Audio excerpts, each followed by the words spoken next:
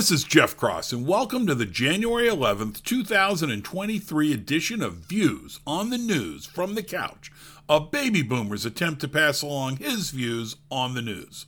One of these days, I will really dig deep into the Twitter document dump, which so far appears to show a federal assault on free speech via suppression by social media outlets.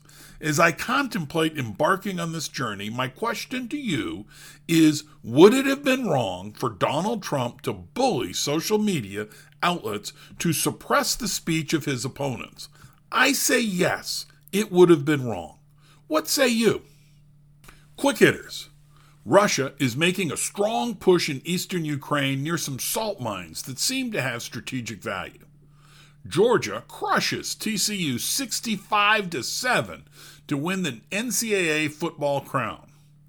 I linked to an article on a UN panel saying the Montreal Protocol, signed in the 80s, is successfully reducing the ozone hole that was related to chemicals that were eliminated.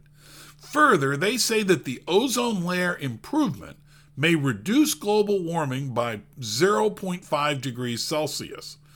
0.9 degrees Fahrenheit for those of us that use a scale that starts at 32 degrees for freezing and ends at 212 degrees for boiling. Think about that. The Washington Post has an article out on a study by a New York University Center for Social Media and Politics that says Russia's efforts in the 2016 election had little impact on the election and that the effect was overhyped. Really, who would have thought that?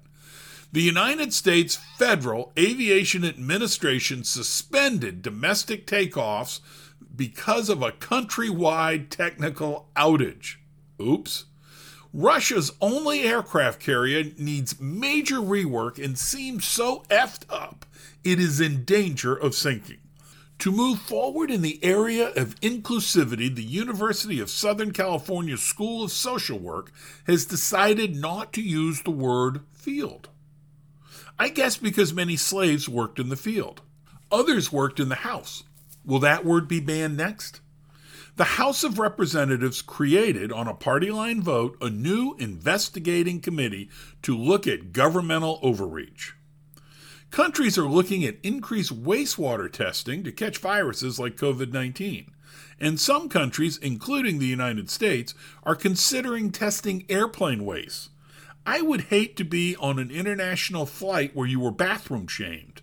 Come on, everyone, hold it. Because if one of you have COVID and have to use the bathroom, they will find it and turn this plane around. Yeah, I'm exaggerating. Maybe. Moving on. I had a nice email exchange with a friend of mine about age and the rate of change. How things are different now than they were years ago. Not quite on point, but I shared a concept from a guy named Barry Schwartz who wrote a book called The Paradox of Choice. His point was that while some choices are better than few choices, a boatload of choices is just annoying. I have lived that. My friend looked into this more than I had. He listened to a TED Talk by the author. I will link below to that TED Talk, though I have not listened to it yet. When my wife and I are deep into an investigation on what to buy, my wife and I will sometimes look at each other and say, Barry Schwartz, because we are spending way more time than the purchase warranted. But really, this small exchange with my friend reminded me that we don't hang enough, where these small conversations can occur. He and I have talked for weeks about getting together for a beer, but it just has not happened. I have thought about scheduling coffee with friends, particularly with this tall dude from Chicago, but just never do it. Maybe I'll start. Biden's attorneys notified the government that he had government records from his time as vice president in his think tank office at the University of Pennsylvania. Allegedly, the documents included a few classified documents and likely, one or more top secret documents. Everybody picks sides. Lefties, hey, it was only a few documents and he turned them over when his lawyers found them. Yep. Righties, my God, Biden said it was totally irresponsible when he learned Trump had classified documents, and now it turns out that Biden had some. And what does Biden have at his other residences or offices? In the coming days, what will we learn? I bet not a lot more that is meaningful, so let's offer a few thoughts now. So far, Biden had a lot fewer documents than did Trump, and his guys turned them over. Biden's documents may have been less secured and been stored for 3 times as long.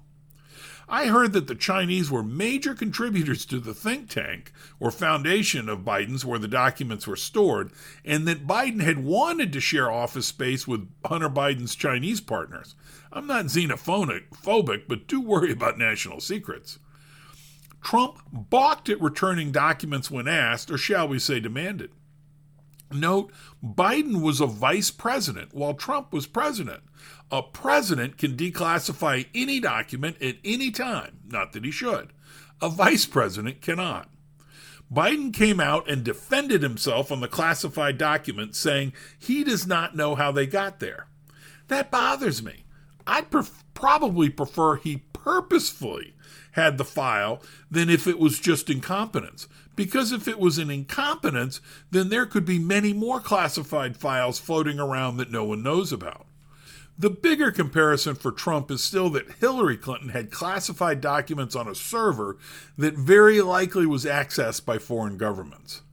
How about we pass a law? Presidents cannot take any paper or electronic documents with them when they leave. They can request the National Archives give them access to the documents after they leave. Done. Should Biden be indicted or impeached over this? No way. Roast him a little, though.